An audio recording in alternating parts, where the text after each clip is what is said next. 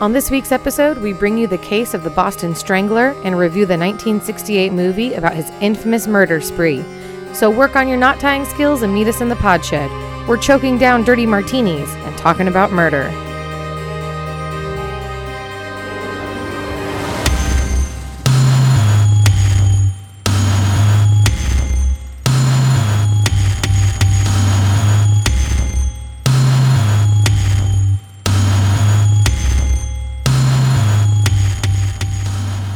Welcome back to another episode of THC, True Hollywood Crime. I'm your host, Mariah. This is your host, Bailey. Hello, and thank you for calling Bailey Phone. I hope you didn't miss us. I hope you did miss us. I hope you're psyched to hear from us again. I know, another 2-week break. Somebody had to go to Las Vegas. Yeah, and this is probably a good fair warning that with summer coming up and us having kids and the world's getting back on track, we're probably going to be hitting it like every other week. We'll see. Mm-hmm. We'll see. There's going to be some... We can squeeze in some long weekends here and there, fortunately. Yeah, there's going to be some weird weeks because summer gets chaotic. Especially I have 1,000 kids. I have to figure out where they're going and what we're all doing. But, you know, we'll work it out. Because you guys are a priority, too. Part of the fam. Took a break last week because B had to go to Vegas to celebrate her friend's birthday. Don't worry. Everybody's vaxxed, waxed, and... ready to chillax. You know it. What a fucking shit show, man. And even being like vaccinated, everyone still had to like wear their masks and stuff, right? A lot of the time, yeah. I mean, you can't go to an airport and not have a mask on. The whole time you're on a plane, everything. I'm so excited. It feels like things are slowly but surely getting back to some idea of normal. I guess the hard part is that even though all of us can agree that we're ready to get our life back to normal, a good portion of us are not willing to go back to the way things were in the workplace. And I think that's fair. I think that's great. So I think that's the struggle for a lot of restaurants right now is they've got the people wanting to come to their restaurant, but they don't have the staff. Yeah, that's rough. I was thinking more of like office jobs that you could clearly do from home and do like at your own pace or on your own time or whatever. And it's like, why the fuck am I sitting in an office doing this when I can obviously do this at home just fine? So that's really interesting because like, for instance, I just found out that the main bank branch on like our downtown area, which I've been referring clients to, like this is the main branch. This is where you should go for help. They're closed. Whoops. Because they don't have anyone to fucking staff the place. Yeah, and that's crazy. The main branch. That's crazy. Yeah. I bank at a different bank and I went to our downtown location because it's close to my salon. Yeah. And it was really funny. The wait was a long time because I think it's a lot of new people. Yeah. And then the thing I was asking for was a pretty simple thing. And the guy... You blew their minds. Well, and the guy was super sweet and he was great. Great customer service, but he had no clue to do what I was asking. And I'm like... It's cool. Like he went and got his manager and she did it for him, but it was just really funny. I was like, well, now I know why the line took so long. Right. So probably the same problem, right? Of course. Other workers were like, All right. So last week, I don't even know why we were such a mess, but we cut it short. I know we both had to pee. Last episode? Yeah. Last episode 2 weeks ago. I didn't have time to give you presents. Oh my God. So what is this for? For us. It's for the shed. Okay. And one's because you asked for it. Oh, shit. All right. Present time. So you asked for this 1,000,000 years ago. What is it? Oh, what is it? For your nieces and nephew wall. Oh. The latest school picture. It's a picture of my sweet little niece, Violet. Which is not her best picture, but it's still a moment. But it's very funny. Worth capturing. And she's holding a book that's called The Gatsby Pass, which we've talked about on this episode. Yeah, her of course. latest school pictures. It's so cute. It is. So I think it's a good picture, B. I know it is. It's a fake smile. That's the only thing that gets me. But it's a definite moment, right? I can't wait to frame it. It's a vibe. It's so cute. Hold on, let me put it away before you get the next one. And then the next one is for us in the pod shed because we are approaching summer and we are so fucking lucky right now. The weather is insane. What is it? An air conditioner? Oh my God. And of course, mesh screen? It's the magnetic mesh from like As Seen on TV. Yes. So now you got your clapper from the 90s. I was very our magnetic mesh from the 90s. Did you get this from the same box that you're keeping the clapper in? It was in the garage. Who knows? It very well could have been in the same box. Amazing. I'll have Lou put it up. Yeah. So it's one of those, I'm sure you guys know what they are. It's like a mesh screen that you can put up in any door, and it has like little magnets that keep it closed. So that way we can keep the door open in the pod shed in the summer. When we're sweating balls out here. Although I'm sure you guys will still get some sweet, sweet bedroom episodes. Oh, it's going to happen. We can't die. We can't die. It's so bad. Love it. What a great pod shed present. But the fact that this week we're headed into June and we've had sprinkles and wind and overcast shadows, and it's a little weird. It's everything. It's great, but it's a little disconcerting. So I have a question follow up from last week. So we ended it, or the week before, the last episode. We ended it prior to Mother's Day, the day before. Yeah. And we drank so much for Mother's Day and did so little. I know. I was going to talk about Mother's Day next. So yeah, what do you got? My question for you is, what's your review on the Quesalupa? What did you think? I was too drunk to really take in the Quesalupa. I didn't mind it. I felt like it was a little soggy. Well, by the time I got to mine, it was a little soggy. True that. And I don't think the Taco Bell did a very good job. Like, mine was really lacking in meat so let's give people some background, because they have no idea what we're talking about. The last time we recorded was because we record on Saturdays. So then the following Sunday was Mother's Day. We had a great Mother's Day. We had a really good time. I've been waiting to ask you about Mother's Day until we got on air. Yeah. Because I've only seen you like twice since Mother's Day. True. It's been absolute chaos. Yes. So how was your Mother's Day, B? I loved it. I got exactly what I asked for. I did learn a few things, which I thought was hysterical. My husband doesn't know how I take my coffee. Interesting. Because he went and got the donuts, and so they bring me the donut, and he made me a cup of coffee. And now you're talking about the coffee at home, or the coffee from like a place? From anywhere, probably, just in general. But this is coffee he made for me at home. It's just with heavy whipping cream, right? Exactly. But he used the creamer that I get for Violet, for when I make Violet's coffee. How do I know your coffee better? But if we're going to Starbucks, it's 1 pump sugar-free vanilla and heavy whipping cream. Absolutely. Which he probably wouldn't get either. So we died laughing over that, because I'm like, what the fuck did you put in my coffee? And he's like, your coffee creamer? I'm like, you mean our child's coffee creamer? Like, you think I drink sugary whatever coffee? This is? Yeah, I'm like, every what? morning. So that was amazing. I really enjoyed that. And then I'm pretty sure every episode's an hour and a half of this new season of Married at First Sight that we're watching. I don't think so. I think I'm down to like hour-long episodes. I feel like mine are, maybe because I'm watching it on Sling, the amount of ads is making the amount of commercials. Yeah, because that shit, we got through 2 episodes, and it felt like it was all day. All day long. And it was only 2 episodes of Married at First Sight. We didn't even get to watch everybody get married. Season 11, right? Yes. I'm obsessed with the season. Yeah. It's great so far. But yeah, we just wanted to lay in bed, watch Married at First Sight, drink, which we definitely did. Amen. Dude, I was such a mess by the time I left your house. Yeah.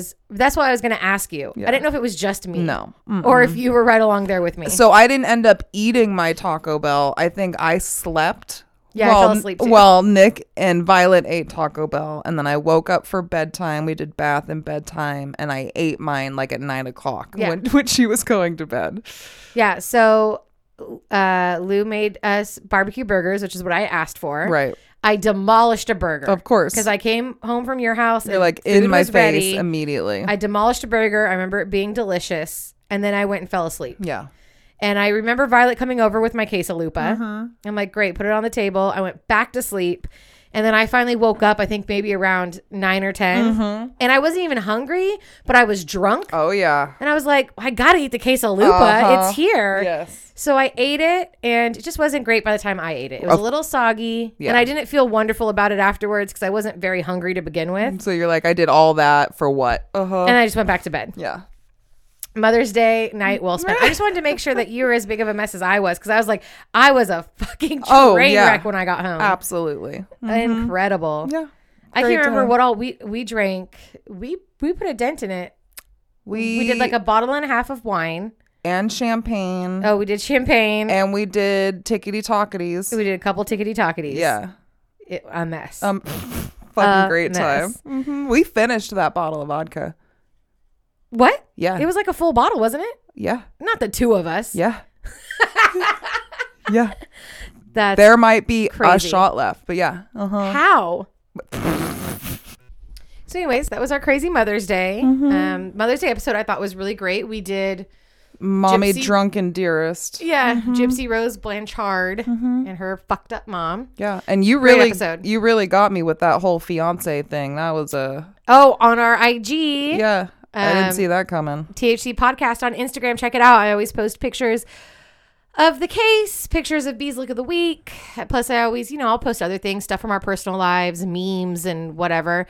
But yeah, I surprised B with pictures of that case that she has a fiance now, which I didn't know when we recorded. Oh no, I know. I didn't realize until I went to go do the pictures afterwards. I'm like, fiance? Yeah. Okay, Gypsy. That was a fun little surprise. It was crazy to see her, like, air quote, healthy. Yes. And, like, she's so pretty. She is. Think of what And her hair? Great. I know. Like, think of what she could have been if she would have had, like, a normal, sane mother. She could have, like, probably really been something. Absolutely. Because she's well-spoken. Yeah. She seems kind. So, who knows? Absolutely. Who knows what she would have been if she would have had a semi-decent mother. And to be fair, so what? She's eligible for parole in the next 2 years. So, Coming up. yeah, let's see what kind of person she will be. Yeah, let's see. I think she'll be fine. I think it was a real fucked up thing that happened to her. And to see, again, the support from her father, who's still fucking present in her life. And her mom's family. Yeah, Who I was know. like, yeah, you should have killed her. Right? And then we should have flushed her ashes because we fucking hate her. So there's that. So yeah. Anywho, hey, if you guys can take a minute to leave us a 5-star review on wherever you're listening to this, it helps us a lot. If you've already done that, we appreciate you. We love the comments. If you want to drop a comment letting us know how to do that, so we can do that for ourselves, because I don't even know how to do that, but that'd be great. Thank you for all the comments, you guys. I try to interact with all the ones that I see that I can get to. And if you see THC Podcast interacting with you on social media, that's me, M. I'm talking to you. So thanks so much. We really appreciate the love we've been getting. It's been really, really cool. That's fun. Anything else, B? I mean, I could go on and on and on. I want to get into our rules or our little drinking game. Our game tonight? Yep, because I definitely want to do my shameless plug again, because I'm going to have a lot of those. Yeah, because you didn't have very many last time. Oh, there were a few. I didn't necessarily reference specific episodes, but I definitely drop numbers. But I definitely So anytime B references an old THC podcast episode, take a drink. We're talking about our drinking game now. Take a drink. And how about anytime I say the word strangle or strangled? Oh, that's gonna be a good one. So take a drink anytime you hear that. Okay. Because for instance, I have spoken in a few past episodes about Nick and we were watching the show Big Sky. Yep. With With Ryan Felipe, right? Correct. But I had mentioned there was the sheriff who had the wife who I knew I recognized. And she was in Silence of the Lambs. Correct. Yes. Yes. Brooke. I can't remember her last name, but yes. So she's the girl from Silence of the Lamb who was in the hole, Brooke Smith. So since like the beginning of that show, we took a break because it felt like it was going in a totally new direction, even though they're still in their first season. And we stopped to watch The Circle on Netflix, Okay. which we loved. That has now ended. So we went back to Big Sky, new episode, new family, like new introduction of characters. Again, same thing. I'm like, I fucking know this dude. Oh. Like the voice, the face, everything about him's driving me crazy. And like I was thinking maybe like Craig T. Nelson, whatever. I IMDb it. It's fucking Buffalo Bill. Stop it. No. Why are they hiring all of the Silence of the Lambs cast? And he has nothing to do with the sheriff's wife's character. I wish he would have. Right? At least not yet. Maybe they'll What if tie he them kidnaps her in. and So the puts her in a fucking well? girl in the hole and Buffalo Bill are both in the show, both in the first season, and have no fucking relation to one another. All we can hope is that Buffalo Bill's character kidnaps the sheriff's wife. I guess.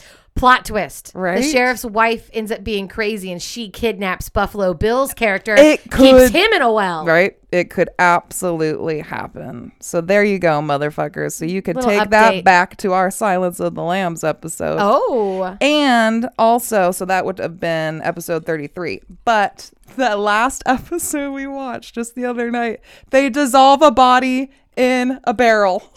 Wow. Like the bodies in the barrels? Episode 18.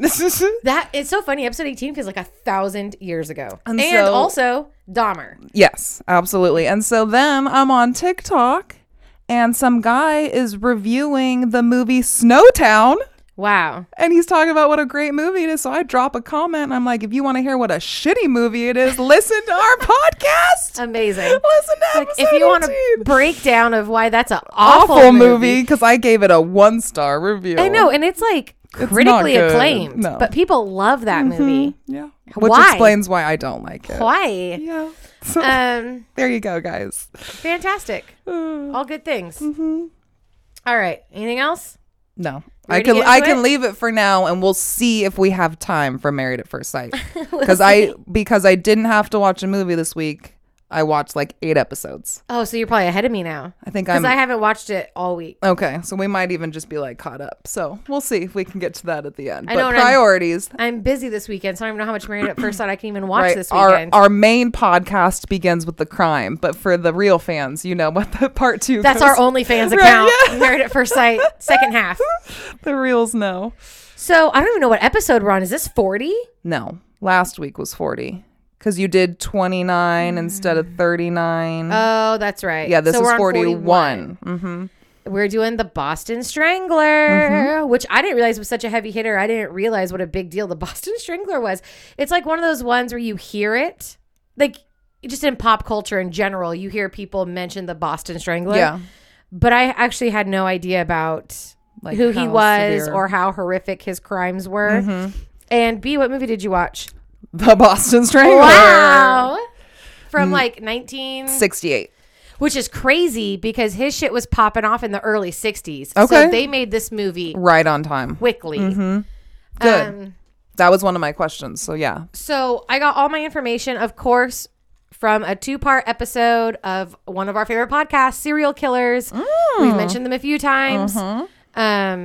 They're great, super informative. Where they get their information, I have no idea because I don't take notes from the podcasts. Right. I listen to them just so it can like marinate in my brain. It What can just you like retain. I can be in that world and like think about it. And then I do my own research. Yeah. The shit they have on their podcast, I can never find just like online. So they must be doing deep dives of like FBI files and newspaper reports and Interesting.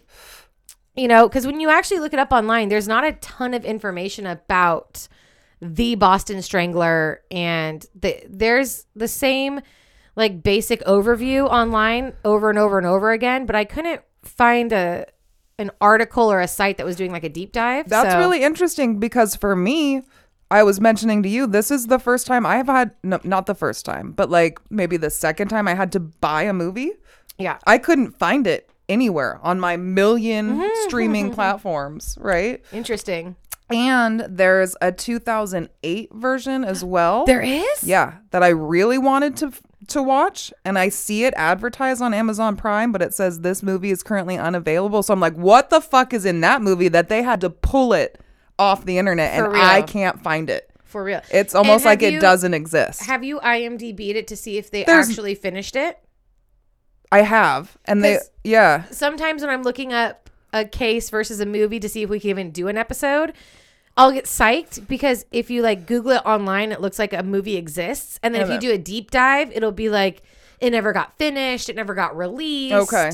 You know? Yeah. So it might be a movie that never officially got released. Which could be the case, but there was very little IMDb on either of these movies. Weird. So it's like What's like going on with the like Boston Strangler? The actual facts and the movies, it's very bleak. You don't get a whole lot on the Feels internet. like a cover It up. does, and I love that. Feels like a cover up. All right, let's get into it. So I'm not going to have like a ton of facts. Because there aren't any that we know of. I could go through every single one of his murders, but it's again going to be a lot of like repeating myself. It is. Mhm. So it just feels like, what's the point of that? So, All right, let's get into it. So the podcast Serial Killers, great podcast. They have lots of facts. Fantastic. And then obviously Wikipedia, and then an article from Crime Museum. Oh. Which is great. So, and by the way, this could have been our Lucky 13 episode. Because of the There's number. 13 victims, Yeah. which we missed that. But I am happy that we kept it with Columbine because we were also 13 years old when Columbine happened. For sure. So that feels a little bit more personal. But there's 13 victims. Also, it could have been my birthday episode because a lot of this stuff happens like around my birthday weekend. Oh, see, I didn't get that in the movie. Not all of it, but Yeah. a lot of it. Mm-hmm. Like when I was listening to the podcast, it was a lot of like June 26th, June 27th, June 30th. And I'm like, they were whoa. within weeks of one another. No, I could see that for sure. All right. So from June 1962 to January 1964, 13 women ranging in ages of 19 to 85 are found dead in the Boston area. They're found murdered in their own homes. They've all lived alone. They've all been raped and sexually assaulted. Some of them have been raped with foreign objects. Mm-hmm. They've all been left nude and on display. They've all been strangled, and they've all been left with an object tied around their neck and left in an intricate bow. A lot of the times it's nylon stockings, could be a bathrobe tie, could be a pillowcase, but they all have this some sort of object left around their neck, tied in a bow, like a little present. Oh. So a few years before this murder spree happens, there's a sex offender on the loose. He's on a tear through the Cambridge, Massachusetts greater area. He's a smooth talking man in his late 20s. He's going door to door, and he's telling women that he's a talent scout for a modeling agency, and he thinks that they could be a model. Ooh. And all they got to do is let him in. Listen, all he's got to do, take some measurements of their bodies, and when he starts measuring their bodies, he fondles them and sexually assaults them, and then like leaves. Right. Okay. Also a little Dahmer-y, right? There's a lot of Dahmer similarities to this guy. Because I didn't catch that vibe watching the movie, but immediately just listening to you, I'm like, okay. Feels very Dahmer-y. Mm-hmm. So March 1960, a man is arrested for breaking and entering into an apartment. This man is Albert DeSalvo, and he immediately confesses to being the measuring man, which is what they've deemed him in the papers. Okay. Albert DeSalvo is born in Chelsea, Massachusetts, September 3rd, 1931. Hey, everybody. Guess what? His dad is a violent, abusive, alcoholic piece of garbage. He has, I think he's either one of 5 or he has 5 brothers and sisters. But, there's some brothers and sisters running around.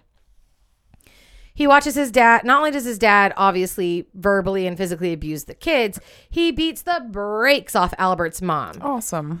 Albert and his siblings watch him knock his mom's teeth out on one occasion. On another occasion, he watches his dad physically snap and break his mother's fingers one by one. Not traumatizing at all. His dad also likes to bring home prostitutes to fuck in front of his children. Totally. Great. Who would? So how do you think Albert's gonna end up? At least one of these kids is gonna end up. Mm-hmm. There's also a story Albert says about his dad like selling the children to like a farmer as like workers. Yeah, like a workforce child thing. labor. Mm-hmm. Albert has a penchant for exaggeration and lying. Mm-hmm. So his brothers actually said that that's not true. Okay. And he said that like Albert's always been a storyteller. Ooh. You know, so do with that what you will. Albert says it happened. His brother said it didn't happen. Everyone's dead now. Who can you ask? Interesting. So Albert, to deal with, I'm sure, these terrible feelings, starts torturing animals, starts stealing, which his dad taught the kids how to steal. Okay. So he goes in dad's influence and becomes a petty thief and criminal. He ends up spending a lot of time in and out of this like like home for boys, like a group home for boys, which was just like a fancy way of saying juvie. Okay. Right. So he does that. He gets out. He joins the military, of course, because they all join the military. Yeah, they all look for some kind of structure, and that's the only place to find it at this point. Mm-hmm. Eventually, he gets married. I don't go into all of this. Serial Killers goes into all of this. Mm-hmm. So you want to hear it? Listen to Serial Killers. Very great. He gets married. He's a major, I guess for lack of a better word, sex addict. He demands sex from his wife 5 to 7 times a day. And if she doesn't give it to him, he gaslights her and manipulates her and verbally, possibly physically abuses her into giving it to him. Okay.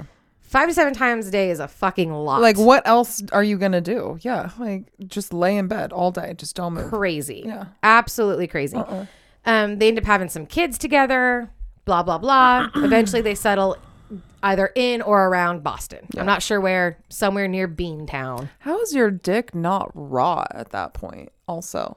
I think it's just like a mania thing. I think like whatever disorder is wrong in his head just takes over. Yeah. I don't think that he's actually horny. Right. I think it's whatever is going on in his head. This is how somebody profiled him as being like I don't know the term, but something about basically a rapist who gets off on the power aspect of it. So I think that's what it is. It's a control thing. It's a power thing. Mm-hmm. Great. So back to him being the measuring man. He's sentenced to 18 months in jail. He's released after 11 months for good behavior. Oh. So now he's on a new crime spree. A new spree starts. A new fun chapter. This takes place in Massachusetts, Connecticut, Rhode Island, New Hampshire. He dresses in green work clothes and he breaks into 400 homes where he sexually assaults over 300 women. He likes to tie them to their beds naked. Dude, homeboy's getting around. Spread eagle, tied to the bed, naked, spread eagle at knife point where he sexually assaults them and dips. So this all starts to ramp up until eventually June 1962. His first murder victim is Anna, I cannot say her last name, Slazers. Okay. Rest in peace, Anna. This is, hold on, what does this say? She's 56. She's found dead in her apartment. She's been raped with an inanimate object. She's been strangled with the belt to her bathrobe. Police believe it's a suicide. I don't know. Yeah. I don't know. Okay. But one cop or detective that's on the scene looks around for a minute and sees that her apartment's been ransacked. Okay. And there's some like other clues on the scene that leads him to believe that at the very least it's a robbery gone wrong. So it started off as a robbery. Yeah. Something, it took a left. in a rape and murder. Okay. Right. So between then and August 5th, 5 more women are killed. Mm-hmm. And they're killed in almost the exact same way. Mm-hmm. They are in their own homes. They've been, everything I said before, left naked, strangled, the thing around their neck, yada, yada, yada. Yep. More and more victims start popping up. Now the police figure that that it's like the same dude, right? It's got to be the same man. He's even leaving a fucking calling card with a little bow tied around their necks. Yeah. So now they're looking for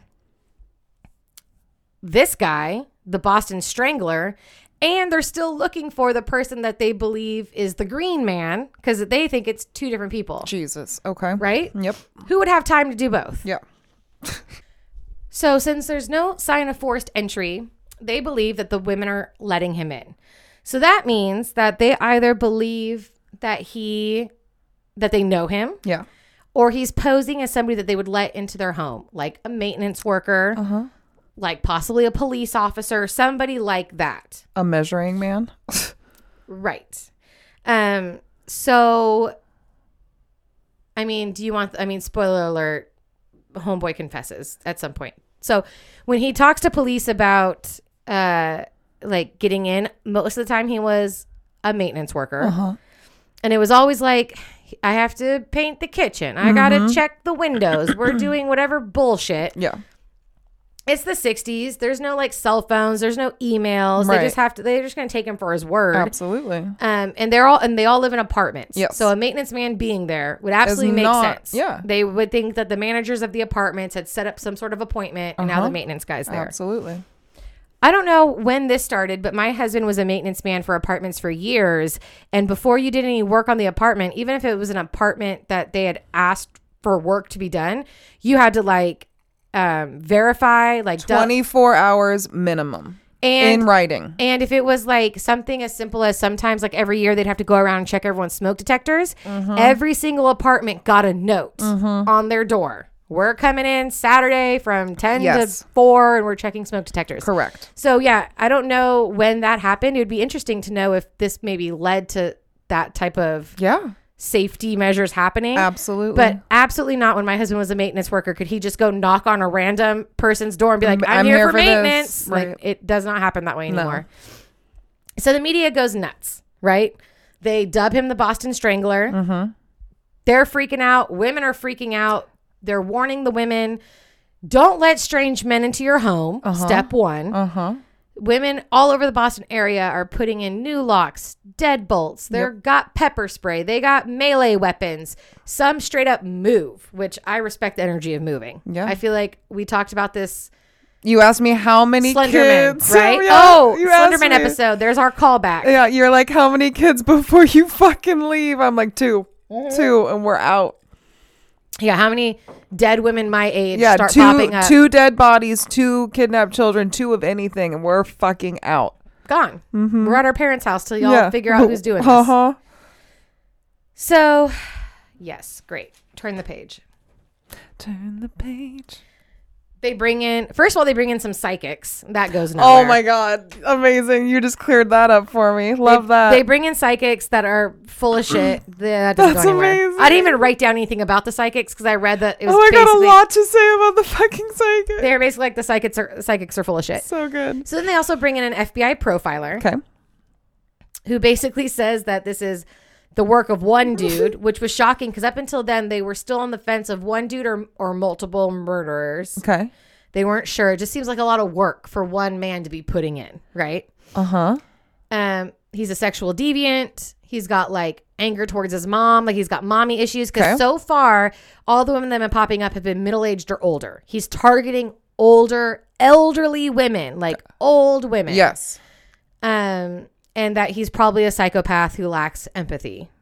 Wow. It's like way better jargon that they use. I'm cliff notes here. Yeah, you know? So the police also start looking for any man who's been released from jail or prison within the last however many months that was in prison as a sex offender or a rapist or whatever. Yep. The reason Albert flies under the radar is because I guess technically when he was put in jail as the measuring man, because I don't know if it's because they didn't have proof of the sexual assault or whatever, he was in there for breaking and entering. Shut up. So he wasn't registered as a sex offender or like, I don't even think they did that back then, but his record didn't show him as a sexual assaulter, or maybe it was the fact that he didn't rape anybody and he was just fondling people as the measuring man. Who fucking cares? And so they were only looking for rapists. Yeah. But somehow there's some loophole that he flew under the radar of people that they were even looking at. Wow. So now, and also the profiler said that he would be presented as like a normal man. That if you met him on the street, he got out for good behavior. Yeah, you would have no idea. He's probably a family man. Of course. He probably has a full-time job. And that he's working these assaults, these murders into his like normal life. Yeah. So if he's murdering somebody, he's either like calling in from work, he's taking a break from work. There's like, he's fitting it into his schedule, basically. So it's part of his routine. Yeah, and it's something that you wouldn't guess that it's not like he's missing from home for hours on end or calling in sick to work. Because it's part of the day-to-day. Yeah. This is an average thing for him. So now younger women are also being killed. All the way until the youngest woman that he murders, Marianne Sullivan, is 19 years old. She's found dead on January 4th, 1964. Same thing, raped, strangled, left naked. This is his final murder victim Okay. So the final's the youngest. is the youngest, 19-year-old Mary Ann. October 27th, 1964, he enters a young woman's home posing as a detective now. Oh, we're stepping up our game. He ties her to the bed. He assaults her, but he leaves. He says, "I'm sorry," and he leaves. But she saw him. So she gives a physical description to the police, and that leads them to Albert. Because he is a very, like, you can pick him out of a crowd. Yeah. He doesn't just blend in with everybody. It's not that Is it because he's like handsome? No, or? he's not. You know what? He actually almost looks like a old school mafioso guy. But Okay. he has enough like unique features. He's got dark hair. He's got kind of like a hooked nose, almost like Nick from New Girl. Who is that? Love him. Jake Johnson. Is that his name? No idea, but Anyway, I adore same him. type of nose. Yes. He's significant enough that You could pick him out of it. Yeah. So her description leads Helps. them to Albert, where they arrest him for breaking and entering and assaulting somebody. Yeah. And he immediately confesses to not only being the Green Man, but to being the Boston Strangler. So the police weren't even about to put this on him. He just decides, They arrested him hey, for what he did to that to one person. nameless woman in October 64. And he just fucking lets loose. Just floods. Hey guys, you think that's funny? Here's this. And I think he confesses to being the Green Man. And then he's like sitting in prison. Okay. And eventually confesses to being the Boston Strangler. Either way. He doesn't. Well, that part's important. Okay. It's important to know that at first he only confesses To to the being the one. Green Man. Yeah. He sits in prison for a little bit. Okay. And then he confesses to being the Boston Strangler. So here's the problem. Okay. He knows a lot of details about the crime scenes of the Strangler. But there are some... there's actually quite a bit of inconsistencies in what he's telling them. But then, on the other hand, he knows a few details that only the Strangler would know. Okay. So they're still on the fence of whether or not he's even telling the truth. Right. And you had said that the siblings, like he's an elaborate storyteller or whatever. Yep. So there's no physical evidence left behind by the Strangler. Right. There's no physical evidence Which to tie... seems fucking crazy. Yeah, no physical evidence to tie Albert. I mean, I bet you if he did these crimes the exact same way nowadays, there would of be physical course. evidence. Obviously. But in the 60s, they had nothing. Yeah. They got nothing. Yeah. And even if they had evidence, they don't have DNA testing. I know. So what are they supposed to do with it? That's what I'm saying. Mm-hmm. So he can't be charged with the murders, but he can be charged with the breaking and entering and all the raping that he did as the Green Man, right? The Green Man assaults. So can we just say that we played Candyland right before this? And you were who? And I was the Green Man. You were the Green And Man. I demanded. I was like, I'm not playing Candyland with you unless I could be. Okay, who are you talking to right now? Because they think you're talking to me. Well, to Zoe. To my 3-year-old. Yeah. I'm like, You're I'm not not talking going to to. Right. Because I walk in the door and you're like, we got to play Candyland before we podcast. Yeah. I've been promising Zoe all day that we could play Candyland with Auntie B. Mm-hmm. Now, my Candyland board is very old. It's been through 3 kids now. So I have some cards missing that I've made. Had I known there was a pina colada option, I would have picked that. So I've made some cards. I think I made the Mr. Mint card and the Lolly card. Which I got both of. Yep, which is just me with a Sharpie writing it into the square. And then we've lost all of the Gingerbread Man pieces. So we have a little Jack Skellington from a game that you got Zoe for her birthday. Yep.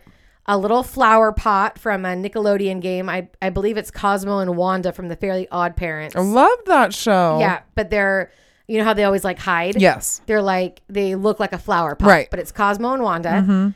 And then we have a Barbie doll pina colada. It's like a drink for when Barbie's had on I vacation. known. We have a chess piece, a miniature chess piece. Yes. I believe it's a knight. That is what was pointed out to us tonight. Yes. And then we have Mr. Green from the game Clue. Yeah. And it's like a little miniature Mr. Green with all of his little details. Yeah. So those are our Candyland pieces. And I demanded to be Mr. Green. And you now, got your wish. Right. Did I ever? Because now it's really paying off. You're the Green Man. Mm-hmm. More ways Measure than one. me up. That's right. So he spent some time in a psychiatric hospital, and they do some tests on him, and they find him fit to stand trial, right? Oh, they do. He's sane enough to stand trial. Wow. Okay. So he is sentenced to life in prison. Great. He goes to prison. He escapes a few times. Amazing. He always comes back, and eventually, so he's sentenced in 1967. Yes. I believe he spends 6 to 8 years in prison before he's eventually stabbed to death in prison by air quote unknown assailants. Ooh. So there are doubts that he is the one and only Boston Strangler. Really? First of all, people in his life do not believe that it's possible. Oh my goodness. Okay. I believe that he has a history of torturing animals and a history of raping and assaulting. I mean, I believe he could do it. Yeah. I totally think he could murder some people, but they have their doubts. Dr. Roby of the mental hospital where he had stayed at basically says that not only does he think, I don't know if it's a man or a woman, that they don't think that he's capable of those crimes. They believe that he has such a need and a want for attention, and for he would just say he did it to recognize him and his actions, that he would just lie about it. Awesome. Also, there's the whole thing about police just doubting that somebody could put in that much time, work, and effort into such a murder, sexual assault, raping spree. Okay. A fellow inmate overhears another inmate kind of coaching Albert on what to say when he confesses and giving him details of the crime scenes. Okay. So who would do that and why? Well, there is a rumor that the people who killed him in prison were actually tied to the Boston Mafia. Ooh. Apparently, when Albert was in prison, he got into the drug running prison ring. Yep. Okay. That was the table he chose to sit at. Mm-hmm. Yes. And that the people who murked him were Boston Mafia, but they wouldn't kill somebody over the drug thing. However, the day before he was murdered, or maybe it was a couple days before he was murdered, he had called a meeting to his, I guess, team, for lack of a better word, his defense team, his lawyers, a doctor. And basically the theory was that he might have been ready to confess that he was not the Boston Strangler and he had been lying. Shit. And then the next day he got killed by people that they believe had ties to the Boston Mafia. Wow. So we're wondering, by we, I mean myself, I'm wondering if, I don't know what he got into. I don't know how he got convinced or coerced or whatever. But that, because remember, he only confessed to being the Green Man. Right. He went to prison where at some point a fellow inmate overheard somebody coaching him on the details of the Strangler's victims. He confesses to being the Strangler with an inconsistent stories. This is blowing my mind. I know none of this. This is totally irrelevant from my movie. The idea of him calling people in to confess that he's not the Strangler is just a rumor. It's just a theory. There's no concrete evidence. He definitely called a meeting with people, but we don't know what Albert was going to tell them. Albert's dead. He can't tell us what he was going to tell them. Damn. But then he gets killed by people who, again, are allegedly rumored to have ties to the Boston Mafia. And we're talking about, it's hard to find facts online, and it's hard to find shit about the movie, and shit just, everything about this case just seems really fucking off. So many people believe that it was either multiple killers or it wasn't Albert at all until July 11th, 2013, when Boston police finally announced that they have one piece of physical DNA that was found on Mary Sullivan's body. I believe it was on her jacket or something, somewhere on her persons. And basically they go through Albert's family to do all that 23andMe bullshit, all that DNA stuff. Same way they found the Golden State Killer. And they can positively announce they don't know about the other 12 victims, but that is one. Albert's DNA on Mary Sullivan's body. Okay. So that one. Do with that what you will. That's the case. The mysterious case of the Boston Strangler. Albert, was it DeSalvo? Yep. So real quick, because I didn't talk about hardly any of the victims, let's do our RIP list. Anna Elsa. Stop it. I know. I just read that. Of course you put that in. Yeah. Anna Elsa Slasers, 56. Mary Mullen, 85. Nina Nichols, 68. Helen Blake, 65. Ida Erga, 75. Jane Sullivan, 67. Sophie Clark, 20. Patricia Bissett, 23. Marianne Brown, 69. Beverly Sammons, or Sammons, 25. Marie Corbin, 58. Joanne Graff, 22. And Marianne Sullivan, 19. Here's to you, ladies. Rest in peace. God rest your soul. I'm so sorry again that you came in contact with one of the biggest pieces of shit on earth. Crazy. So there you go. Boston Strangler. Wow. Such a different take. And the way that the movie chose to kind of use the story in a way. I think they really... Because again, this is right after his sentencing. Mm-hmm. Yeah. Because you said it came out when? 68. So the year after he was sentenced. Yeah. And the way that they twisted it, you'll be really intrigued, I'm sure. Go ahead and work on that. I'm trying, B. Well, I just want to top you off with ice and another beverage. But I will start with, do you have any idea the key players in my movie? No, but is it people I know? I mean, I recognized the names, but when I read the names, did I know who they were? No, but that's me. All right, hit me. So our killer, Albert, is played by Tony Curtis. No idea. Okay. Jamie Lee Curtis's dad, bitch. How is this possible? Right? That's our queen. That's our Queen Bee episode 37, our 420 episode 17, our Halloween. That's our B. Yep. That's our everything. It's our queen. That's our everything.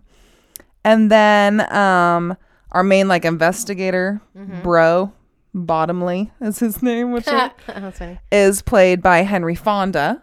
Okay. Jane Fonda's dad. Yeah. Another amazing human being. That woman Great. I fucking Jane live Fonda, for. yes, I live for. We stand on Jane Fonda. Woo! Here's to you, ladies.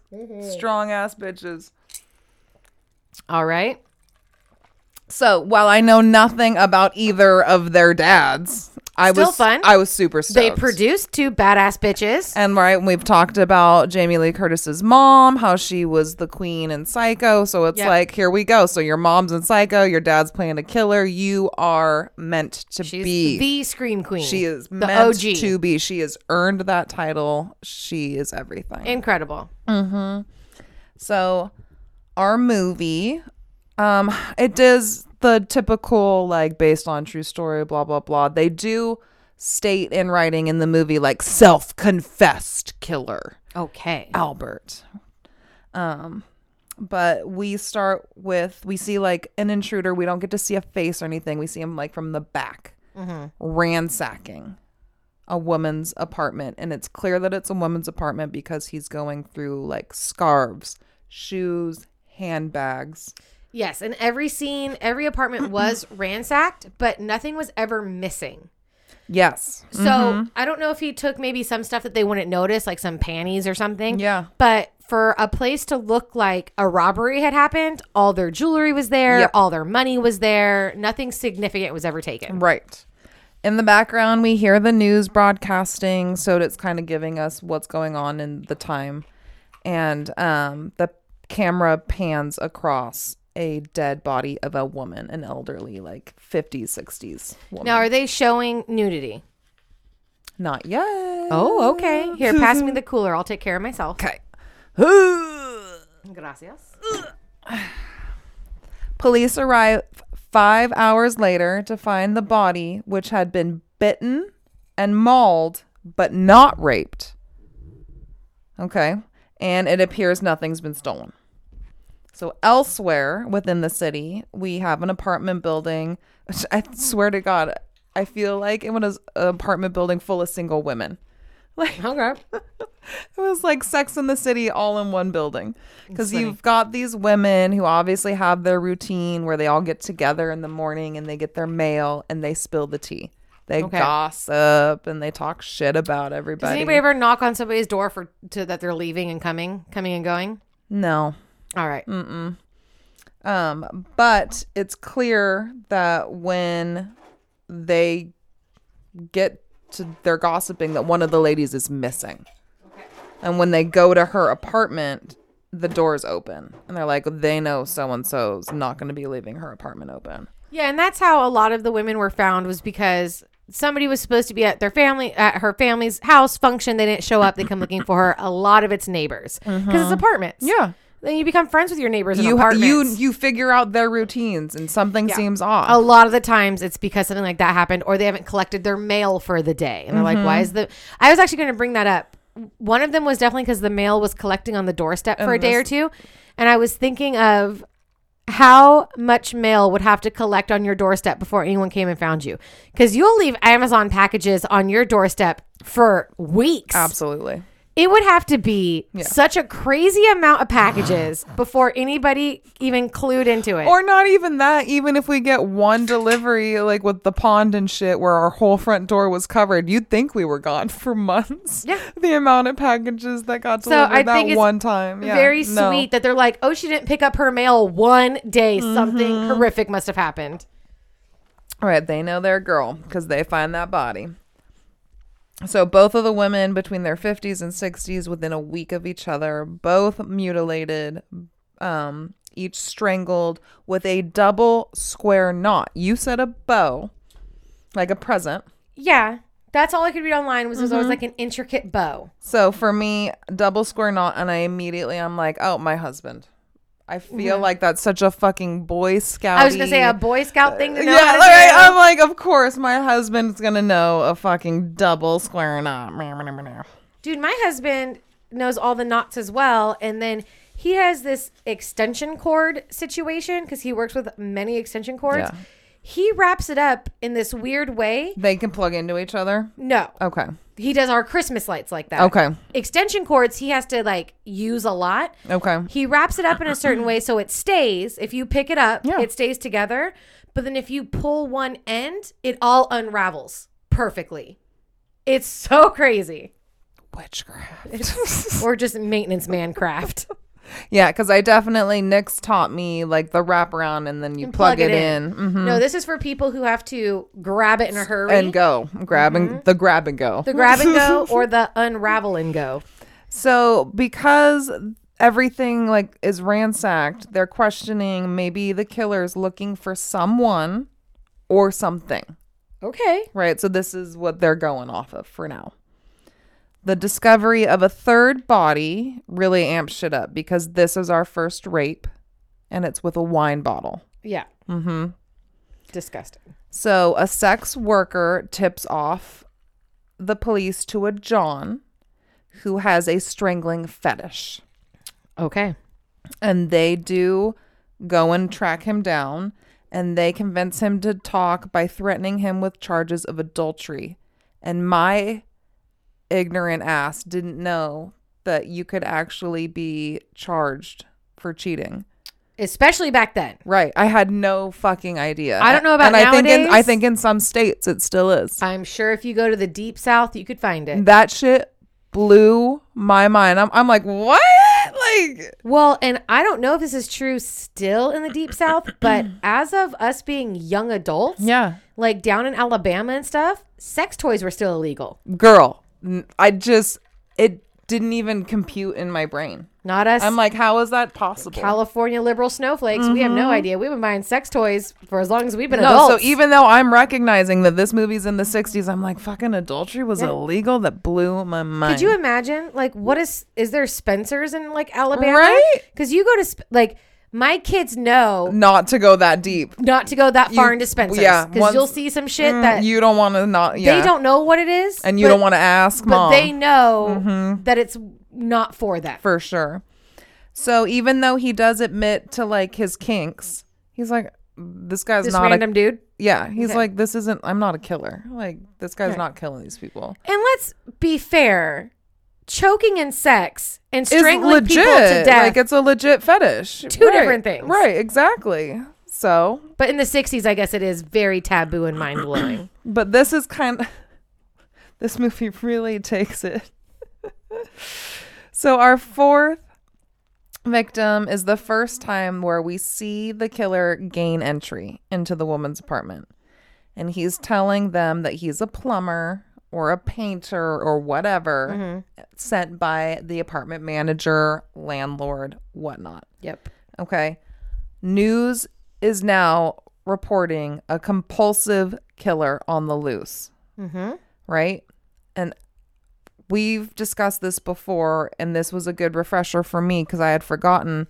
Serial killers was coined in the 70s. Oh, so what do they call it here? So they don't. He's a compulsive killer. So serial killers Don't exist yet. 3 different victims in 3 different locations. Like, not even 3 different locations, 3 different times. Yes.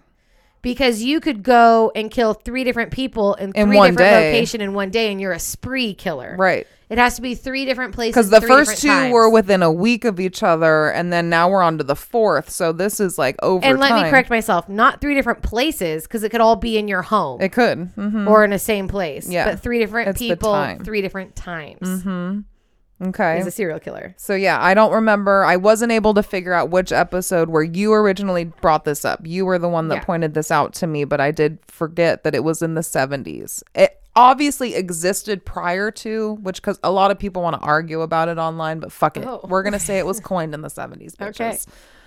Bitches. So yes, a compulsive killer is on the loose. And this really gave me the vibes of episode 14. Hey. Lover's Lane. Yes. Okay. Right. Lock it all down. Lock it down. Fucking the sun's going down. Get it indoors, especially if you have a vagina. All the women are out, like you were saying, buying up all the weapons, all the locks, all the everything. The town's going into lockdown. Yes. Okay. Fantastic. So very episode 14 vibes. And we get into this montage that I lived for. I love a montage. Okay. Where basically all men during this era were pigs Yeah. because police target all men doing all pervy shit. We have this whole And it's everybody. We have this montage of men grabbing women under their skirts, Oh, yeah. catcalling, peeping toms, you name it. This montage of just pervy ass white entitled men. Yeah. Which is something that men would still do, but we started calling them out on it. Yeah, no, but As we should. Fact that this movie's made 1968 Mm-hmm. and they're basically making fun of these fucking men during this montage. Like, look at these pieces of shit, these douchebags attacking these fucking women, and yet none of them are our serial killer. Well, think of like every raunchy movie made or like raunchy comedy made up until very recently. Your American Pies, your Animal Houses, your bachelor parties, where it's like funny and accepted and applauded for men to like even like flip up women's skirts or Right. like take their tops off or like grab their tits. Just like, I and know. it's funny, but it is weird. It was like a very, like up until now, like I don't think you could do that anymore, Yeah. but who knows? So I lived for this. Yeah. And I want to mention right now, this movie's fucking long. I think it's like 2 hours. Wow. So the first like hour, maybe hour and a half, I'm like, and then like the last, I'm like, oh, so just ride it with me. Ooh. Okay. Our fifth victim, 67-year-old nurse, sexually assaulted, strangled. Police are trying to make a connection. So I wanted to ask, a lot of these women were either nurses or worked in the medical field, formerly retired hospital. I have no idea. Okay. Nobody mentioned that on the podcast. Okay. And I didn't see anything in the articles about that. That being said, could be. Because police really try to like make a connection to that, because the problem being is that all the killings are taking place in different jurisdictions. Oh, that's a problem. Because So- back then, police didn't work together. Absolutely. They're butting heads. Evidence is getting crisscrossed. Like, shit's just not adding up. And I will say that one of the people who had a problem with the idea that it was all one killer, their biggest problem was that they felt that the police were trying too hard to make connections. Oh. They felt that they were really reaching to find connections in the murders. Hence the montage. Yeah. Any pervy dude, any pervy action you make that seems a little fucking kink, you're obviously the guy strangling women. Well, and I think what this person meant was that, like, they were trying to find too many connections between the murders themselves and the victims. Oh, okay. But I feel like there's a lot of connection there. Like, how many people have to be strangled with nylons and left with a bow around their neck for it to be whatever? Yeah. Our sixth victim, mauled, bitten, this one stabbed through the heart with a carving fork. I was going to ask you before if any of them got stabbed with a fork. Yes. Yes. This is the one. Somebody does get stabbed with a fork. No sign of rape on this one, but for the first time, the killer had to break in because obviously women are catching on. Okay. Right? Seventh victim is the first of a lot of things. First woman of color. She was African American. She was much younger. Yep. And she was the first that had roommates.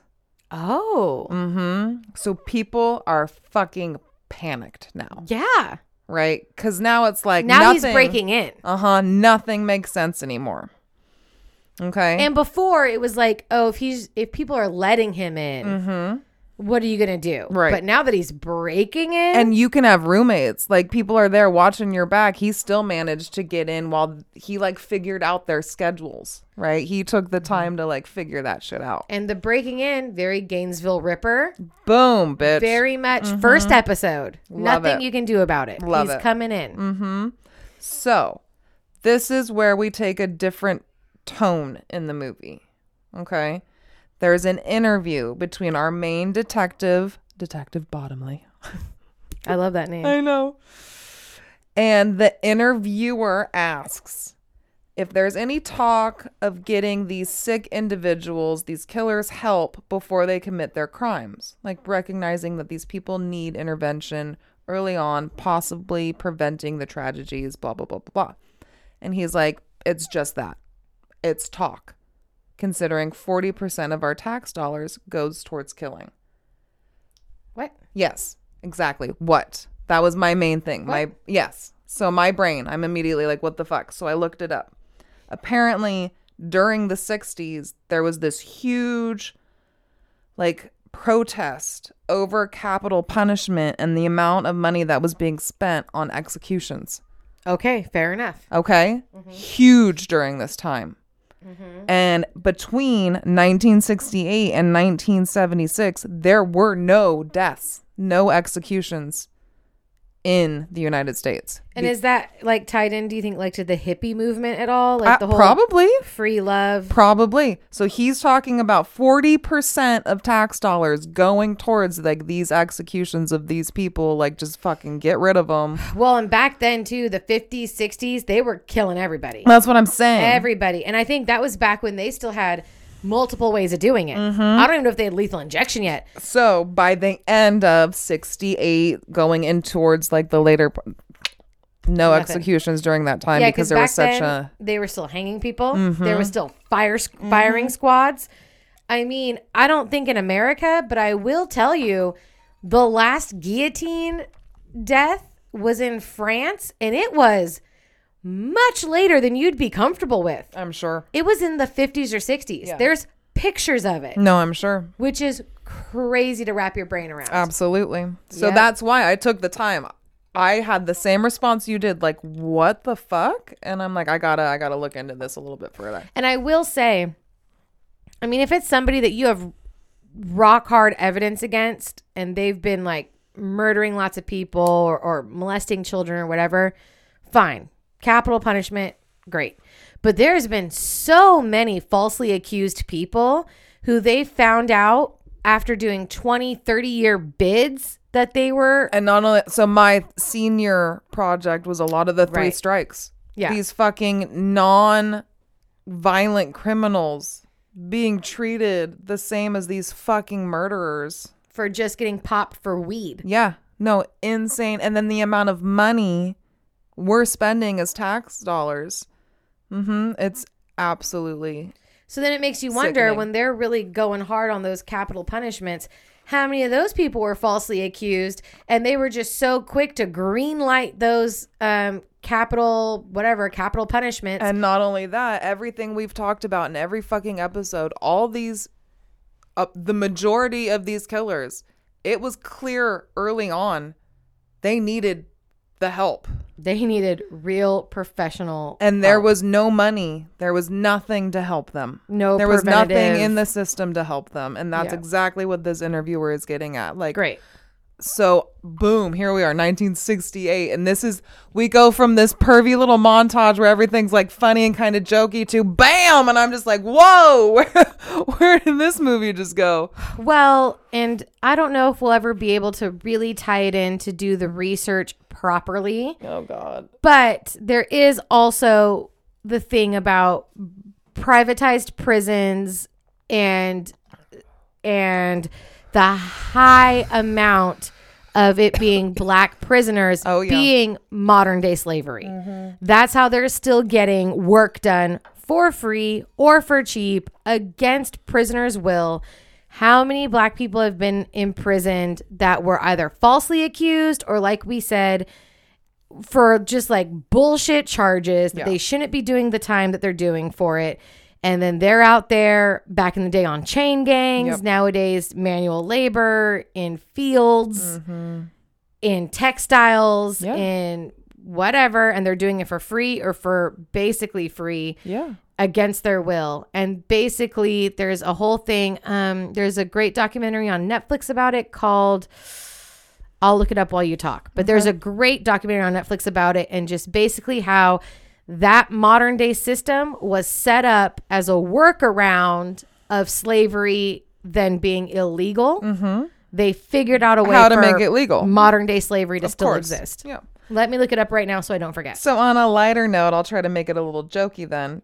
We've got this conservative old bitch named Miss Ridgway. And the reason it's funny for us is because we have a friend, last name Ridgway, and we're hoping to tie that in to another episode at some point. Oh, that's really funny. Right? So little Miss Ridgway accuses this local, wealthy, gay man, Terrence Huntley, of being the killer. Oh, but do we love Terrence? Is he the best? So when cops go to check him out, he's like, of course she would say that about me. She's tried to fucking seduce me so many times. She's likely a woman scorned, as I've obviously got no interest in fucking her and taking her in her advances. And not to mention, at any time there is a crime of abuse or assault with no fucking lead or evidence, police are always gonna pin it on a homosexual. Oh. Episode 34 with our badass Kitty Genovese. Hey. The neighbors afraid to talk to the police, to even come to help her case, all that, everything. Check it out, because this is exactly Mr. Terrence's point. Like, of course, you've got nothing. Yep. I'm a wealthy gay man. Bring it. Yep. Fucking pin it on me. What do you Yes. got? Love she it. wanted to fuck. I'm better than that. Oh, okay. All right. I love it. I'm here Right? for the I know. energy. Uh-huh. I'm here for it. So again, 1968 in this movie. I'm like, yes, bitch. Let's go, queen. Mm. Real quick, that documentary is called 13th. Great documentary on Netflix. Of course. Because the 13th Amendment. And not only Oh. that, 13 victims. That's not what I'm talking about at all, No, I B. know, but I'm making the connection. Okay. The real connection is because the 13th Amendment, of course, is the amendment that abolished slavery. And that's what the documentary about is modern day slavery. It's called 13th on Netflix. Great. Check There it we out. go. Fantastic. All right. Back to our wonderful, wealthy gay man, not here for her shit. And then our 8th victim, case of wrong place at the wrong time, basically. Okay. She's coming home from a date. The man she's with walks her to her door. She goes in, closes the door, and immediately hears a knock. assuming it's her date. Right? How would you not? Like, Yeah. it's so quick because he's like basically like on the stairs, Like in the seeing shadows. this. He just happens to see this go down. And before she can scream, he's got a knife at her throat. She's fucked. Police bring in yet another suspect, who I will kindly refer to as David Douchebag. Ooh, beautiful. Because Summer's this Eve, if you will. woman beating piece of shit Yes. Yes. is such a bag of garbage that Bottomley punches him in the face. Wow. Just will have nothing to do with him. Just Uh-huh. like, you, not our killer, but a piece of shit who needs to be locked up for your own reasons.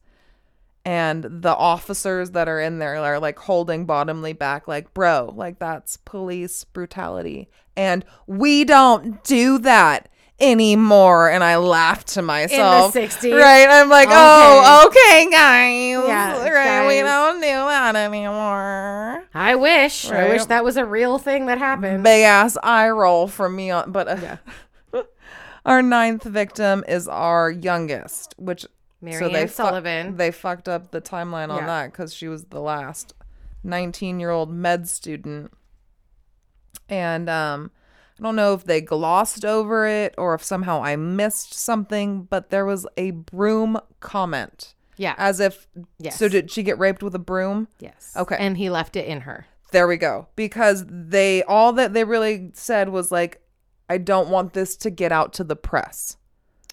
Oh. Like, Because it would be just chaos. they're like, they can know the basics, but like, we're not going to let them know.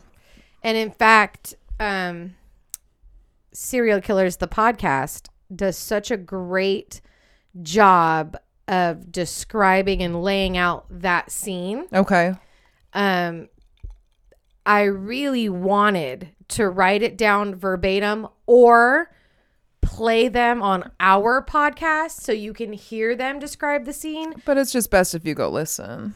Go listen. Right. Because I'm not sure how that works. Exactly. I mean, it's licensed material. Exactly. I'm sure we're not allowed to play it live. And then writing it down verbatim. 1, I don't have time. 2, I don't know how the rules work. No. Best to just go listen. Yeah, just check describe that it out. in part if that's 2. something you're interested in. Part 1 is all about Albert's life leading up to the murders. Perfect. Part 2 is all about the murders themselves. Seed Great, count. great podcast, great details, and they do a fantastic, a chef's kiss job of describing the scene of I'm going to assume it's Mary Sullivan, but whichever It has woman to be, yeah. but I'm talking about in real life. Yeah. Because you said the movie kind of fucks things up. Yeah. They muddle things. But whoever it is in real life that gets raped with the broom handle and gets it left in her body, they really go in. Okay. They bring you all the details. The movie did not. Well, it's a lot. Yeah. But here comes our alcoholic psychic. Yes. Yes. Peter Herkus, Okay. who I loved. He really brought some flavor. What's not to love about an alcoholic psychic? Right. So while sipping his Jack neat, Oh, a gentleman, if you will. he's fondling the evidence. Because Okay. he really needs to hold it to get his visions. Very, would you say, William Defoe and Boondock Yo, Saints? beautifully put. In our St. Patty's Day episode. Love Go listen that, to it. please. And so he describes this man who's average height, weight, kind of just your average Joe. Yep, a Joe Schmo. But he sleeps on a box spring, no mattress, has a fetish for women's handbags. He likes to fuck them. Wow. He hates himself. Well, Self-harms. I think that's true of Washes any of these himself in the motherfuckers. toilet. What? He's just making shit up. He's just going for it. He's just making shit. And he lives somewhere in Cambridge. And fortunately for him, What is he our talking next about? victim, Is in Cambridge. yes, our 10th victim is found in Cambridge. And police are confident, based on the psychic, that they've found their killer. Great. They go to the apartment of Eugene O'Rourke. He is the man described by the psychic. So here we go again. I believe it's like a case of a setup. Like he was known to be a fucking perv. He likes to fuck handbags. Really? He that was a admitted real to thing? all of the shit that the psychic just bathing in toilets? Yes.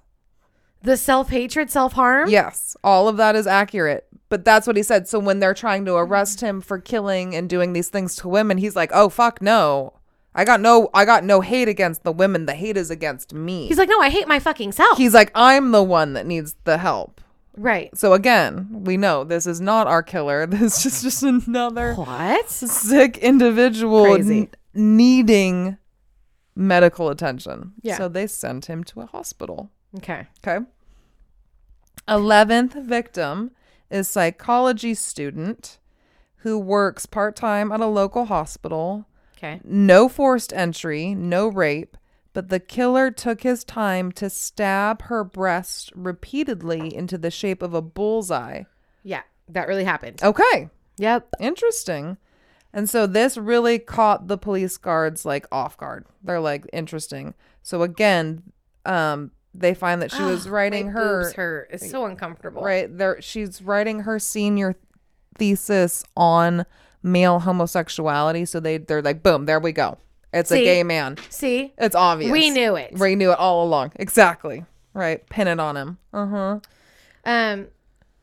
So I will say sometimes these details that I go, oh yeah, that did happen, whatever. Sometimes I choose not to put it in. Yeah. Sometimes I forget it happened. But in this case in particular, and this does happen quite a bit, is when I listen to these podcasts that do these deep dives, it's in there. It's a lot. It's yeah. in the inertia of my brain. Yeah. It's in the gray matter of my brain somewhere. But then when I do my research, because the podcasts do such a great deep dive and they have like research teams and stuff, when I just do my bullshit garbage, look up 2 articles in a Wikipedia, Right. they don't mention that stuff. But I also find it interesting that movies choose to take these intimate details and tie them in. Well, and what it really could be is a case of like, especially these movies that are made so close to the actual crimes. Yeah. That might have been public knowledge. Right. And it might have been all over the newspapers Right. as like a look at what this sick motherfucker did. Mm-hmm. And now that the decades have gone by and I'm just looking at quick articles about it, It's faded into the background. they don't talk about it. Yeah. But then you have a great podcast like Serial Killers where they go into because I did see that there's a place where you can look at the FBI files on the Boston Strangler, and Okay. it's the literal files. Okay. I'm not doing that Obviously. shit. I'm not No, going through that shit. obviously. But I'm sure a great podcast like Serial Killers did. Would. Mm-hmm. Yep, I'm sure they did, Yeah. and they find these details. Mm-hmm. So that's why these details aren't necessarily in my stuff. But then when you bring it up, I go, yep, that happened. I love it. Because I'm like, oh, yeah, that's right. They said that. I just fucking Yeah. never saw And it if again. we're drinking to reoccurring things, that's my favorite part of the podcast. I know, you love it. I do. It's so much fun. Okay. So now we're on to JFK's funeral Oh, my God. Yes. procession. Yep. Okay. Yes. All of this is real. So everything is closed, right, in his honor. Mm-hmm. And this is when we are finally introduced to our actual killer. And like I'm saying, at this point, I'm like an hour plus deep into this fucking movie. Yeah. We've had all these teases and all these silly montages and all these fun facts, blah, blah, blah. And now we're getting to Albert. The JFK thing is very real. Yeah. It's a very important part of It the is. case. Mm-hmm. It has to be. And they can't believe, because JFK, John F. Kennedy, is from Boston. I did not know that. So there you go. So he is from Boston. Okay. So not only does They took it so serious then. Yeah, like it's the nation beyond. stopped But because Boston, of course. a president died. Of course. The world stops But Boston because is standing still. a president has been murked on live fucking television. So yeah, that does happen. That is a big part of it, because I believe one of the victims is found. the day after the murder, or maybe of JFK, or maybe it's just like the chaos that ensues post JFK assassination when everybody's at a standstill, especially Boston. Yes. The nerve that somebody would would commit a murder, take the attention off that, do that. Yeah, that really happens. But here we have a loving father. His daughter is sitting on his lap as they sit and they watch together. And he cries. His wife in the background making a beautiful dinner. His son playing. I want to know if he cries. He did not cry. Because Albert makes it a point That he cried. when they talk about why the fuck would you when he's confessing to police, why would you kill somebody when all of this had happened with JFK? And he's like, did I? He's like, I can't imagine I would do that. I was at home watching it with my family and crying. Okay. Over the death of our president. But I guess if it happened, Yes. I must have. And I Okay. didn't realize. So, and the what was movie happening. does depict him remembering things that way, which we'll get into. And But at this point, Yes. no, he, like I said, daughter on the lap, they're watching the whole thing, but he excuses himself. He has some things to go do. Again, while the town is at a standstill, he has errands to run. And his like, I'll be home by dinner. yeah, very sus. Very sus. Okay. All right.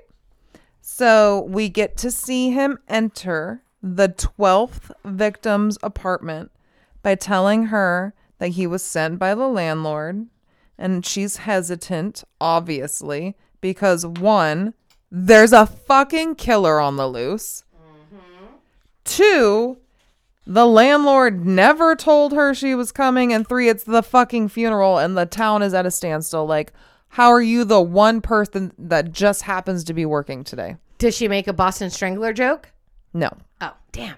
There's a victim who is very hesitant to let Albert in, and actually very much not like me, because I'm not letting anybody into my house. But in my style. But like you. Like me. Who would have let him in. I would have made a joke and would have been like, oh, yeah, bro, let me make you a sandwich. Yep. Yeah, but no, she makes a joke like after being hesitant, and she goes, "You better not be the Boston Strangler." Yep, that would be me. Absolutely. That would. That's how B would go out. Thank you. I'm so glad you brought that up. That's me, and that's how I'm dying. So yes, she invites him in, and How old do you think these Skittles are? Think they're still good? like a month. I mean, do Skittles go bad? they're go bad. I can't. No. I got to eat my emergency podcast Skittles, guys, Right. because as you know, your girl, type 1 diabetic, low blood sugar, but these have been open for like at least a month and a half. So wish me luck. The next woman targeted. They're perfect. I'm sure. It's like I just opened Oh them. my god, I love it. That's There's so so many good. preservatives There's in them. so many. We should put, what is it? Is it the McDonald's burger? I just leave it out here and see what happens. Or a Twinkie. I think they say Twinkies it Oh, happens too. of course. Twinkies are like cockroaches. They will last till Forever. All those delicious, delicious preservatives. Love it. Is Diane, who happens to be an apartment manager. Okay. So he has to break in. He can't pretend like, oh yeah, the manager sent me. You are the fucking manager. Hilarious. This is the victim that gets tied to the bed. Okay. All right. So naked, he's just about to like really start to abuse her when he catches a glimpse of himself in a bedside mirror and freaks the fuck out. And this gives her the opportunity to like put up a fight.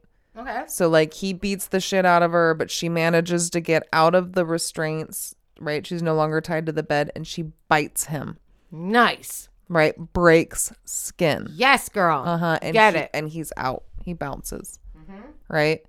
So she is in the hospital recovering from her night, obviously, but pretty much has PTSD and like can't actually remember anything. So very much unlike our real victim who was able to ID him and like set everything into motion. This victim cannot ID him.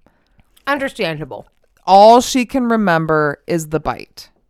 Okay. That's it. She's like, I know I bit him. I know. Does he get identified by the bite mark? Yes. Love it. And you would think that maybe that would slow him down, but nope. The next house he goes into that he tries to break into, the apartment, he fucks up big time because there is a man home. Uh-oh. And the man chases him right into fucking cops' Yeah, arms. he fucking does. And again, just like you had pointed out, he is arrested on burglary charges or like breaking an entry. Well, because he didn't do anything in that case. He got chased out. Yes, absolutely. So at this point, it is only breaking an entry. And the court deems him not able to stand trial. So that was a big surprise to me. The judge is like, nope, and commits him to a city hospital for observation. I mean, that might be true of Albert because he does end up in a mental hospital. Oh, okay. Right? So, who knows? Okay. But yeah. So somehow our detective Bottomley is the one who has to transport Albert to this hospital. Mm-hmm. And he immediately notices the bandage around Albert's hand.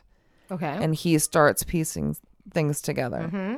But by the time he realizes what's going on, Albert is already in the hands of this doctor. Mm-hmm. And the doctor has deemed like he's got multiple personality and this and that. Also could be related to our mommy drunken dearest and a whole bunch of other fucking killers. Yeah. Disgust. But so the doctor's like, no, absolutely not. Anything he tells you can't be trusted. So you might as well just give up now. Mm-hmm. So this is like the doctor I mentioned, the Dr. Roby or whatever. Yep, exactly. Mm-hmm. And they're like, so the cops at this point, even though they have receipts, they can place him at every scene of every crime based on what he was doing that day. We got no evidence. We got no real fucking evidence because there's no DNA. There's no fingerprints, like all this shit, right? Mm-hmm. So the doctor's basically like, look, you might as well just realize that him being in this hospital pretty much for the rest of his life is just as good as if you try to take him to trial and you're not going to have the evidence to actually put him away. Okay. All right.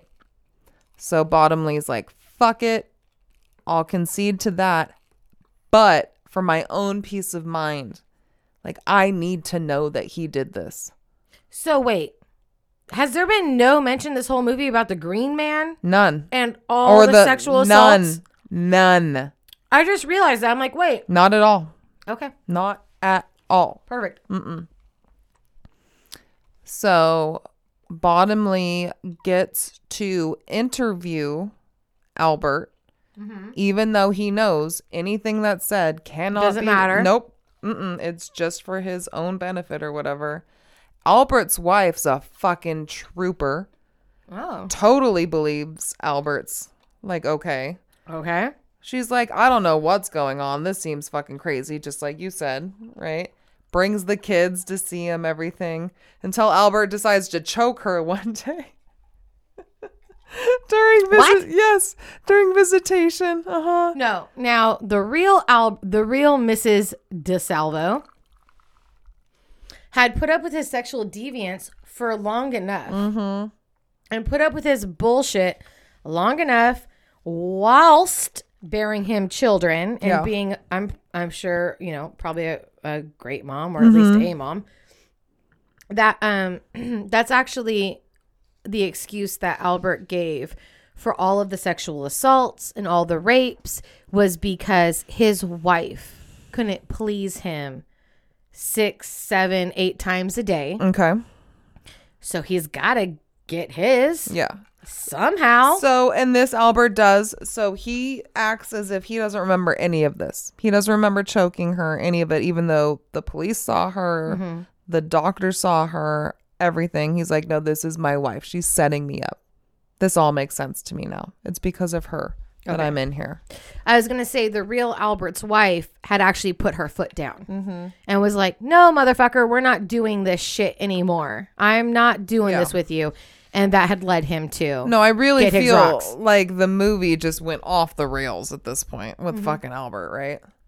But anyways, so finally, I don't know what Bottomley does, but he gets Albert to actually get through to these real memories, and it happens to be, I believe, the 10th victim, the JFK victim, that he really recalls vividly, and he like gives this fucking performance of a lifetime, very Willem Dafoe-esque performance, still. where he like reenacts the killing and the whole thing, and this we get flashback of boobs.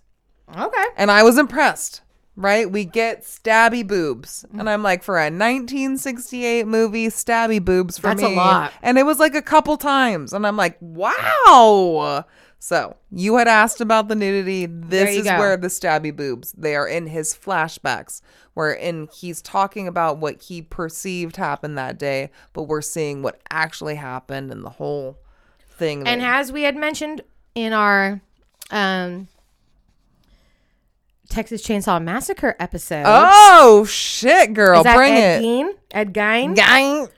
That Texas Chainsaw Massacre was the first movie to really be ticketed with like hardcore violence. Dude, they brought in it a so horror movie. hard. So fucking hard. But look at them. Yeah. A few years before that, we got stabby boobs. That's good. We got stabby boobs. And I don't know that we've ever talked about it, but I have a Murderopoly Yes. that I made with my friends and my husband, and finding the image, we wanted our our starting square to be a picture of a girl running topless, covered in blood, like stabby boobs. Yeah. And it was surprisingly hard to find, and we felt really creepy Googling it over and over and really over weird. again.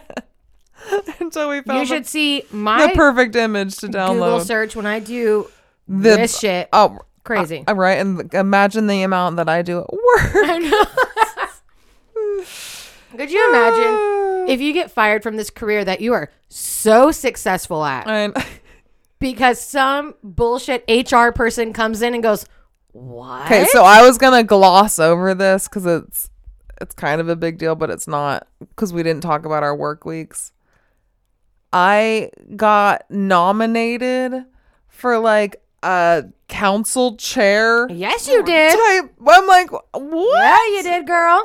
So Because you're a boss bitch.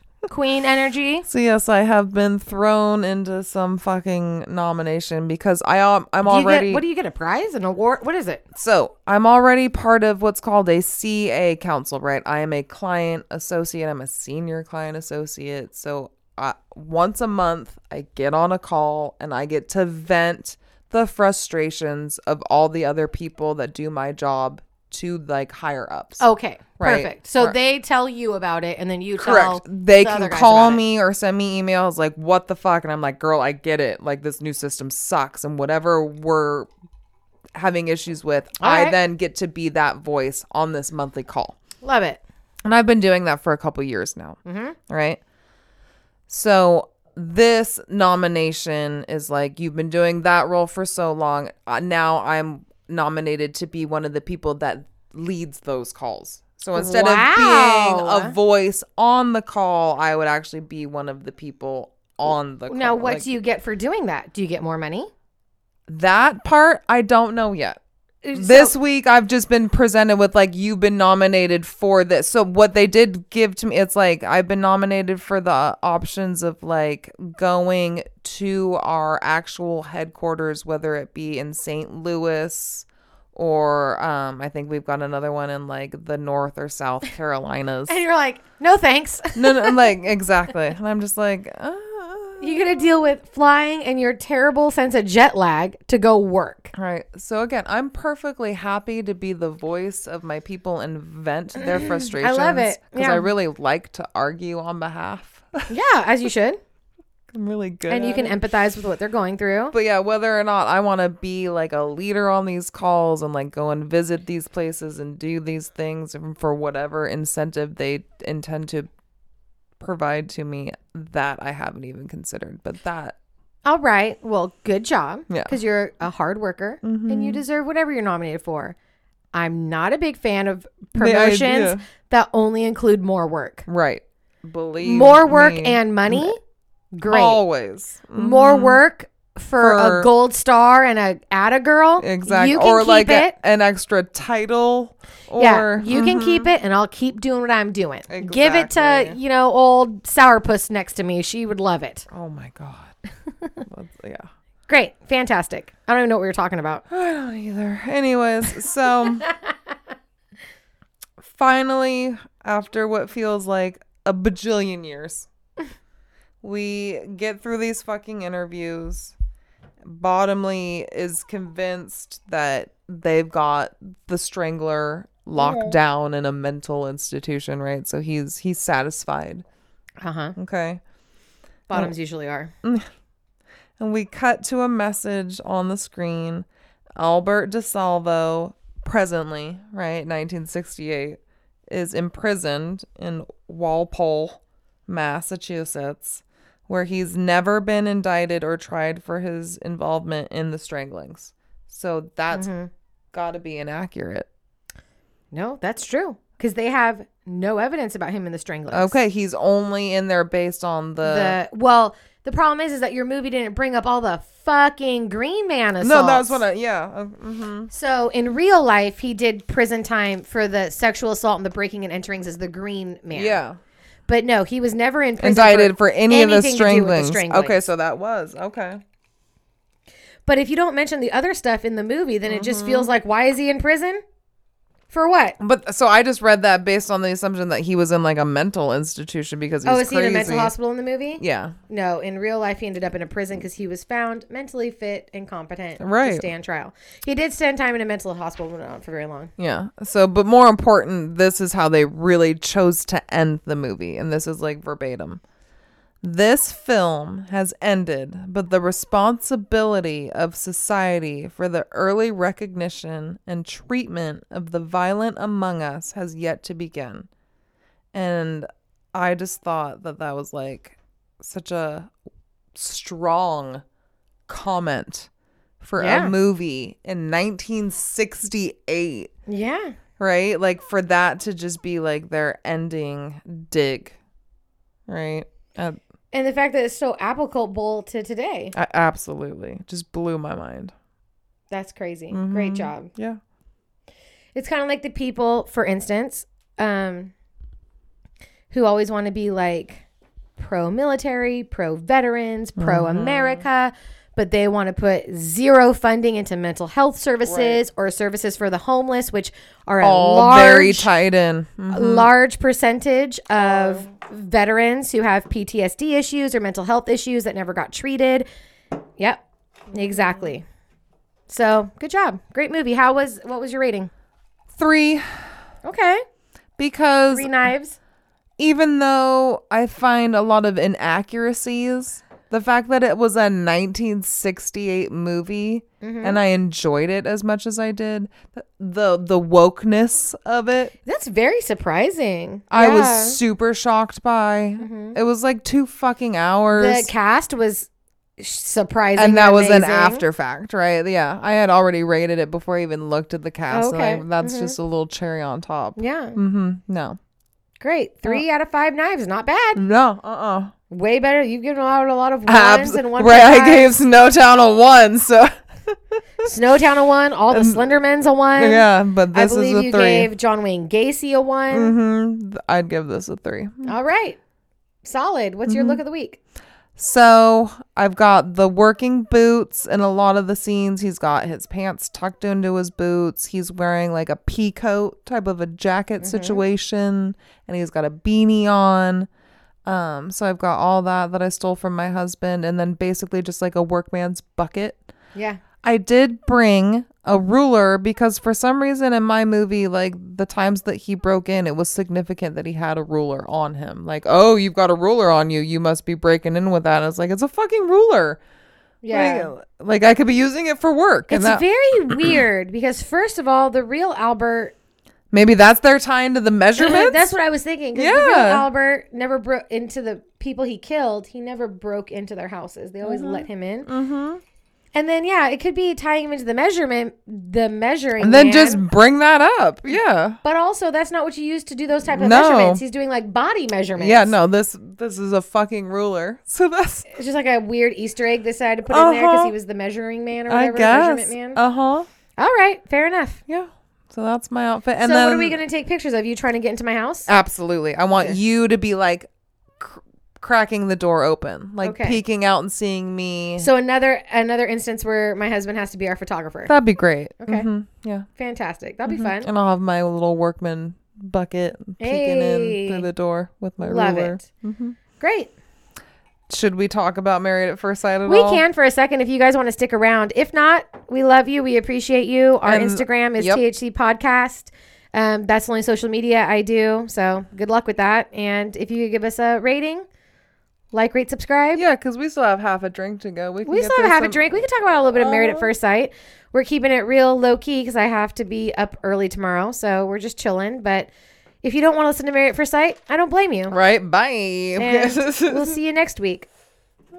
So, Married at First Sight, we're on season 11. Let's go over their fucking names. I'll give you the nickname. You want to try to name the couple? Yeah, but I mean, I think I'll know some of them because I would hope it. so. Let's see. I don't know that you pay attention to the names as much as I do. Yeah, maybe not. We'll see. Right. So, Miss Sugar and Spice with Serial Dater. Okay, so Miss Sugar and Spice is the white lady with the brown hair. Olivia. I knew her name was Olivia, and then I was doubting myself. Olivia. And I ended up liking her more than I thought. I thought she was going to be uptight.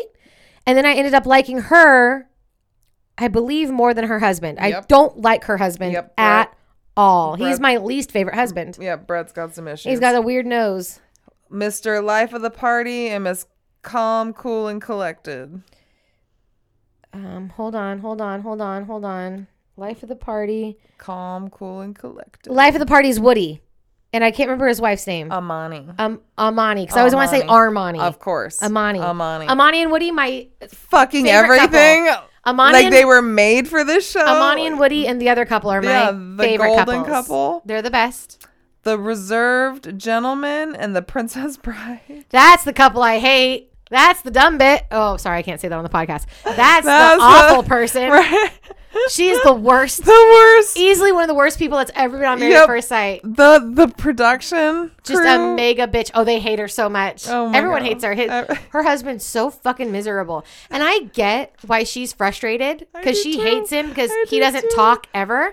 But he's probably fucking terrified. Right. He's probably terrified to say anything. Oh my God. Okay.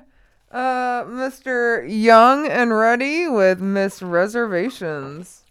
That's the other couple. That's like what I think him and Woody are friends in real life. They're best friends in real life. Yep. It's Miles and Karen. Yeah, Miles and that's right.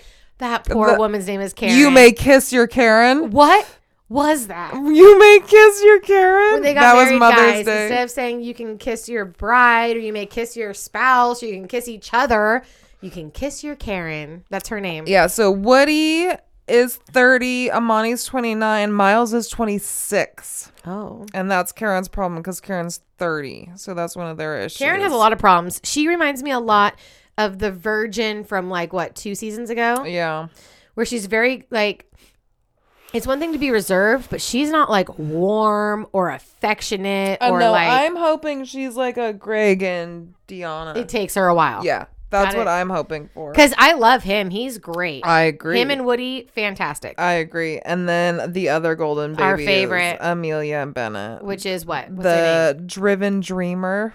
Because she's a fucking medical doctor of science, doctor of... I don't know. Who knows? And then the romantic thespian. Crazy. They are the craziest, dorky hippie the fact that they knew each other because they run in the same circles because it's probably a pretty small circle. of Yeah, like of artsy hippies. I mean, they're so perfect for each other. They are I can't meant believe to be. that they both. I can't believe they signed up for the same season. I know. Could you What are the imagine? odds? Could you imagine if they got matched with other people? I Like, they're picture- so meant to be. I picture the producers seeing them both and being like, done deal. We don't even have to interview them. Just put them together. They're perfect for each other. And I didn't think I was going to like them as much as I do. No. Especially her. She's my new bae. I love her so much. I know. We need to be best friends with her because she's everything. I love her personality. You know what it is? I like it when people are not what you expect them to be. And the minute I found out that she's like a doctor. Like you said, when we were drunk, basically just like high watching the show, we're like, oh, based on her wedding day because like she had a bird in her hair. We're like, kindergarten art teacher. yeah, exactly. We're like, oh, she works at a daycare. She must be in childcare. She must be like something very elementary, very like childish. And it's like, no, she's a fucking doctor With her life together. Yeah. Uh-huh. She can parallel park. She lives in a mansion. Well, with like 1,000 roommates. But But yeah, still. fat house. She has her own, like, she makes her own jewelry that she sells. Yeah. So besides She's got a being nice car. doctor, yeah, she has like her own hustle side business. She's incredible. Incredible. And I thought it was funny because her husband, Bennett, you can tell he's very sweet and he's very kind. You can tell that he's a big fish in his circle, that everyone like Really he's gravitates a big towards. deal. Yeah. And I thought it was a very interesting reality check for him to be with her, because at first when they're married on the honeymoon, it's like, oh, she's just like me. Yeah. And then they get to real life and she's like, no. Here's my PhD. Here's Right. my fat house. Here's my car. And he's like, oh, oh, shit. here's my shed I That I drywalled built. in the Yeah. backyard of my friend's house. I had to go to their house to pee. Uh-huh. So I just thought it was, and kudos to him and his ego. He took it all in stride. Oh, of course. He's fine with it. But I did think it was very interesting that she is totally, she's like an oxymoron a little bit, a bit of a conundrum. Yes. Love them. They're great together. So while we're talking about them, just a few favorite moments for me. On their honeymoon, they built a fort. And they're telling stories, right? And he's gushing, like putting his heart out on the line. And she falls asleep. It's the best. Twice. It's the best. And I'm like, that is me. That is so fucking me. Yeah. And I loved every minute of it. And again, he took it like a fucking champ. Yeah. It was incredible. And then when all the couples have their first like party night, like where they bring their friends over, every other couple did taco night. You're about to get into Ben's favorite part of the show. And what he every was other shocked couple by. did taco night with like truth or dare or like have I ever or And whatever. they had like toppings for the tacos and everything separated. Yes. These motherfuckers had lo mein Just a out of a giant box of it. cardboard box. Big box of lo A mein. box of lo mein and painting. Yeah. They had a wonderful piece of art made by all of their favorite friends. Yeah. And it fucking warmed my heart Nothing to a level made me happier than all of their party guests having bowls of of lo lo mein. mein out of a box and then fucking adding googly eyes to a piece of tapestry Yeah, that the was going to best. go on their wall in their living room. It's so cute. They're everything. I love them. Yeah. I love them. And I will say it's so funny because like, bride wise, like wedding day wise, the other brides, I mean, of course it's their wedding day, but they're just made up to the 1,000th degree. Hair and makeup and dresses and all of this. She was so casual. She barely had makeup on. She was so authentic to herself. She looked the prettiest. And she did. just looked very comfortable. Because that's the other thing, is that the other brides look very uncomfortable in their dresses. Yes. She was super comfortable. She was chilling. Yes. She looked like she was just having a good time. I love it. I'm here Absolutely. for it. So we'll circle then back to the top. So you like Olivia. I do too. I think she's pretty cool. I mean, she's not my favorite, but I do like her more than I thought I was going to like her. Yeah. So a lot, again, to tie it into our fucking podcast episode, the real shit, a lot of these people are in the medical field. Yeah. A lot of them are either nurses or consultants or whatever. A lot of the boys have expressed concerns over Brett, that they didn't like the way that he acted at their bachelor party. Right. And then his Irish we didn't goodbye. watch that episode. We should go back and watch it. Mm-hmm. And then now the Irish goodbye. I get it. I do Irish goodbyes. Of course. All the time. No, all the time. I will leave mid-conversation, just walk away. But that's what I'm saying. I just want to point out, like, a lot of the boys, like, they got a weird vibe off of Brett. Yeah. And then again, Christina, who we don't care for, she also got a weird vibe off of Brett. Yeah. So I love Woody's facial expressions when Brett's saying anything, and he's always like, this motherfucker. I know. It's the best. I know. So then we'll go to Woody and Amani. They were meant to be. They're so like they were sweet put and cute on. together. They are lobsters. I love them. The way that they look at each other, it's crazy. I know. I have such a crush on Woody. He's so like sweet and funny.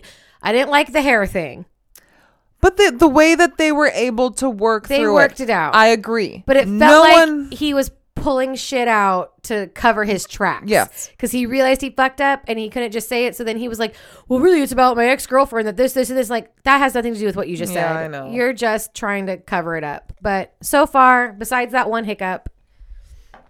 But I mean, your husband doesn't care for you to dye your hair either. He would never stop you from doing it. But it's just like, it's such a guy thing. It's so stupid. Yeah, but it's just a weird way he put it. Absolutely.